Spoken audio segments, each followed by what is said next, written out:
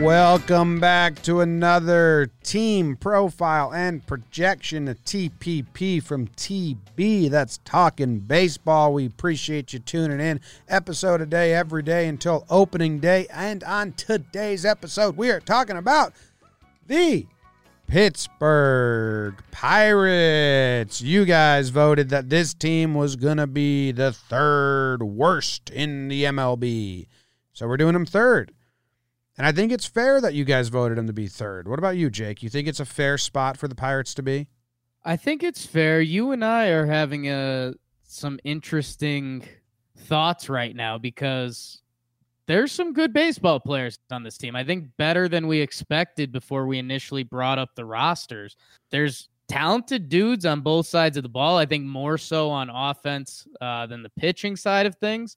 But, I mean, there's dudes that can play on this team. I think we were expecting to see a pretty barren roster, but there's talent.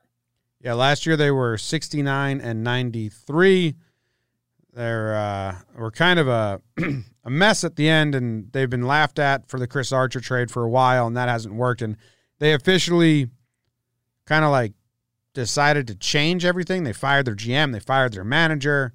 They traded Starling Marte to get prospects back. They're like in a little bit of a rebuild, but it might be quicker than we thought because, like Jake just said, there's more guys on this team than I thought that actually have been putting up good numbers, and it's probably just because baseball is so regional, and I don't watch a lot of Pirates games, so I'm not too familiar. So sorry, Pirates fans, your team's better than I initially thought. Still voted as the third worst in baseball per our audience.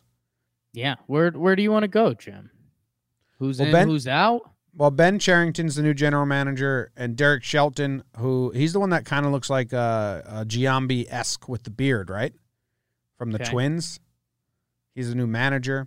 They get rid of Elias Diaz, and Starling Marte got traded for some 19-year-old prospects, so they won't make a difference this year.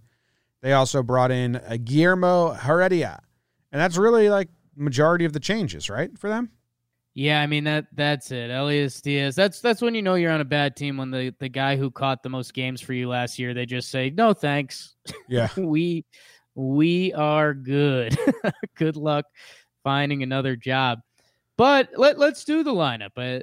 You and I have been wondering what our rhythm is going to look like on these, but I think the lineup is where we want to start, and there's a lot of good stuff. I mean, like 1 through 6, we're going to have MLB dudes at the worst case, which, okay, that. And I mean, Polanco and Josh Bell, those are probably the guys you know. Josh Bell had a monster year last year. Polanco's been doing it for a little while now. He was out at the start of last year. He'll get the full season. But they had some young guys come up too. Brian Reynolds had a really strong year, and so did Kevin Newman. Adam Frazier as well. So they've got like I just named a lot of guys that if you're outside of the NL Central, you probably don't know them, but they're young dudes that can hit and field a little bit that Pittsburgh's going to have a lineup. Brian Reynolds got some Rookie of the Year votes. Yeah, and deservedly so. He had a 314 batting average, 377 on base, and 880 OPS over 134 games. So that's normally a rookie year that jumps off the map pretty good. All of his baseball savant numbers are in the good area. Exit velocity above average, hard hit above average, all the defensive stuff. Slugging, the guys good. The guys above him in the Rookie of the Year voting were Pete Alonso, who had 53 home runs in New York.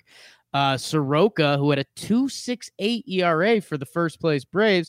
And then Fernando Tatis Jr., who was like a all-world type prospect that came up and then he got hurt. He was neck and neck with Alonso.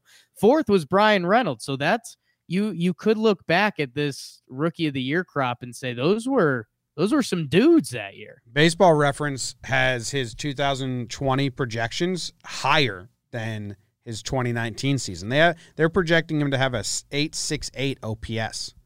So well, he was 880 last year, so that's not better. But we've never been a math pod. It's not better. Been accused of being a math pod. No one's ever said we are in math pod. That's I still thought a it really was 808. Nice year. I was a little dyslexic there. 808 Detroit Avenue. I get that. No, Brian Reynolds is a guy that making up a new segment. If there's one dude you should take away from this team, like he is a really good ball player. I think Bell's probably still the guy. Well, Brian Reynolds is the guy you don't know that you should know. If you're listening to this baseball podcast, I'm assuming you know Josh Bell. But man, they got Josh Bell and Brian Reynolds are switch hitters, which you can have some fun with that. Polanco's lefty, Frazier's lefty. So they could be a tough matchup against some right-handed pitching. You might not find a righty until shortstop Kevin Newman, but they're also going to they could call up the shortstop Cole Tucker at some point where he's a lefty hitter. So I don't know. I'm pretty smitten with my Pirates so far. I think Polanco isn't fully healthy. I don't think he's going to start the season healthy. Gregory. I don't know. They don't have him. They don't have him there. But yeah, it's not a full rebuild. I think this is like a retool or whatever that phrase is. It's a lot of hitters. I mean, did you even mention like Frazier? He had a decent year last year. Yeah, he's a solid year and solid MLB year. 99 OPS plus, 333 on base percentage, 278 batting average. I mean, they're going to be able to slap it around. Colin Moran, he was a piece in the Garrett Cole trade. And, I mean, these guys shouldn't be getting worse. They're young players. I mean, it's not like they're 22 looking for them to break out. They're all 25, 26, 27, but they shouldn't be getting worse. And I think the big one that's in their pipeline right now that everyone's expecting to get the call this year is Ke'Bryan Hayes, who's a big-time prospect. I think he's a top 15 prospect in baseball. They've got him at third base. So it'll be interesting to see if maybe they shift the infield around or if there's injuries. I think they're going to do the service time game with him, but he's the real deal. And again, the deeper I get into this lineup, I'm finding guys, and that's before one of the top prospects in baseball gets the call. Ke'Bryan Hayes or Ke'Bryan. Yeah. Ke'Bryan? It's country strong. Ke'Bryan. 6'1", 210. What positions he play? He's listed as the third baseman, and I think they want to keep him there. So it'll be interesting to see. That Pirates bounces fans, Moran. Come tweet out at me, talking Jake, or we're going to be there for spring training. We'll get the gossip. But yeah, I think you could shuffle that infield or just wait for the injury or whatever it is. All right. So their lineup's better than we thought. Good job. Happy. And they still might sign a center fielder. They've been rumored around Pilar, Cameron Maben, which now I'm rooting for that because give me a 1 through 8, baby. Maben is a good fit. Looks like they're not going to have a catcher. Well, they got Melee and they got someone else fighting for it. Stallings. Yeah. Which, and for what I'm talking about for their lineup, I think go sign Cameron Maben or Pilar and give me a 1 through 7 that, like, again, what we just stumbled away from in the Detroit Tigers is how do you watch that baseball game? For the Pittsburgh Pirates, like, I can watch that 1 through 7. Okay. You like what about the rotation? That's not as fun to watch. Right now, they've got it listed as Chris Archer, Joe Musgrove, Steven Brault, Trevor Williams, and Mitch Keller, who's the number 3 prospect in their organization last year. I mean, your big thing is you're praying Chris Archer has figured it out. So you think they'd trade him? Yeah, you'd trade him. I mean, yeah. Because you're best case scenario, as much as I just talked about that lineup, in the NL Central, I mean, you've got good ball clubs like through and through. The Cardinals are good. The Cubs are good. The Milwaukee figures it out. I'm missing another good NL Central team. The Reds. The Reds are great. They're like the favorites. They improved so much this year.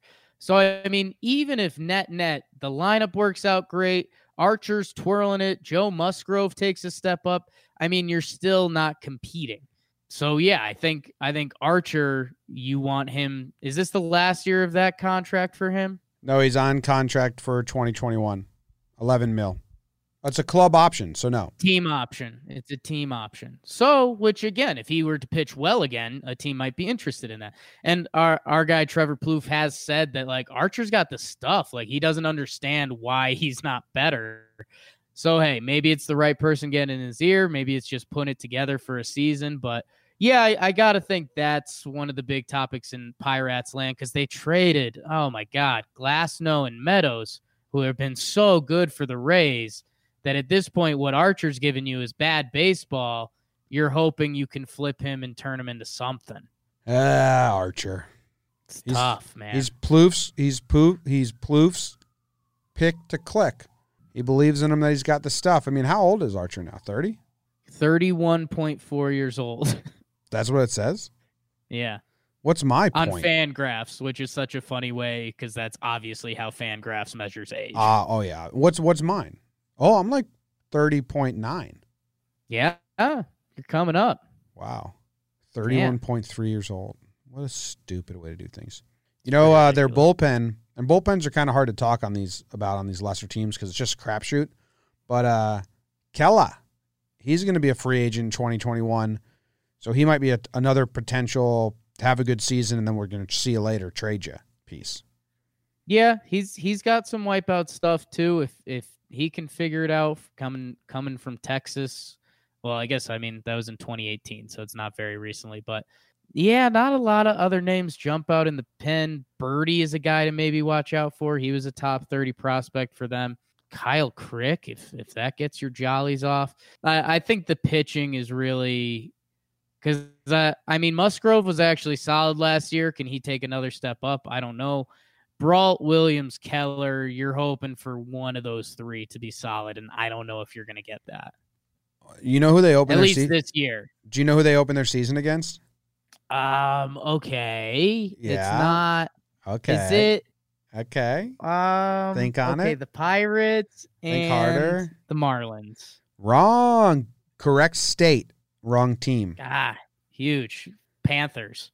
Also wrong. Wrong sport that time. Yes. The Rays. So we can see Archer. Love a good. Can see Archer. Day. We can see Archer face off against Meadows. Maybe Glasnow and Archer pair up. Oh man, that would be the Rays twisting the knife. Come on, Rays. I'm rooting for it. I'm not, because I don't think that ends well for Chris Archer and our Pirates fans. Wow. Well, then they go on to play the Cubs, the Reds, and then the Cubs a lot. Then the Orioles. Survive that. Yeah, I don't see them having a good season. I do like their lineup. Now, do you think Josh Bell will do the same stuff? Like, that's kind of a biggest conversation. Like, do you think Bell's the real deal? Yeah, his I mean, if you don't know the full Josh Bell story, big time prospect, big time dude. He had a really nice rookie year, and then he kind of had a sophomore slump. 148 games, he only had 12 home runs. 768 OPS. And then last year he hits 37, 116 RBIs, all-star, a 936 OPS. I think the question is where is the power? Because I think the juice ball is going to be gone this year. If not, good news for Josh Bell. Either way, I still don't think it's his 2018 numbers because 2017 as a rookie, he hit 26. So another juice ball year. You're hoping for a 30 spot. And either way, even in that 28 season where he didn't have power, he had a 357 OBP. So it's not like he was just lost up there. The guy's got a skill set. I know I was hinting this towards you in the offseason, kind of as a greedy Yankee fan, because I was like, hey, let's slip Josh Bell a nice deal. Ben Cherington took over as GM. He's one of the best guys that deals with minor leagues in baseball. If Josh Bell does start putting together another nice season, I mean, he's not supposed to reach free agency until 2023. So you could potentially be flipping a switch hitting first baseman with power from both sides of the plate with 3 years of control, 2.5 years of control. If you're the Pirates, that's the piece that can fully start this rebuilding process. Cherington is rooting for his number one rooting interest is that Chris Archer has a fantastic first half and he can trade him. Yeah. I mean, that's kind of the next step until getting more players. They have no one else. Kela and Archer, if they can trade them at the deadline, everyone else is kind of young guys or not owed money. Like they have what? Their payroll is, it's estimated that it's going to get to $59 million. Do you know how little that is? Crazy. How many guys do they have? They have Archer, Polanco, and Felipe Vasquez those are the only 3 players that are in like contracts, like making not team controlled money or arbitration money. Maybe, yeah. Yeah, that's insane. Yeah. Only 3 guys are outside of the team control and arbitration. Right. I mean, Polanco signed a team. Well, we'll see if it's a team-friendly extension. It's got some options in there. Yeah, I'm going to be interested to see what, like you said, I mean, if you're a Pirates fan, your fingers crossed Archer figures it out, so you're not trading him for pennies on the dollar at some point.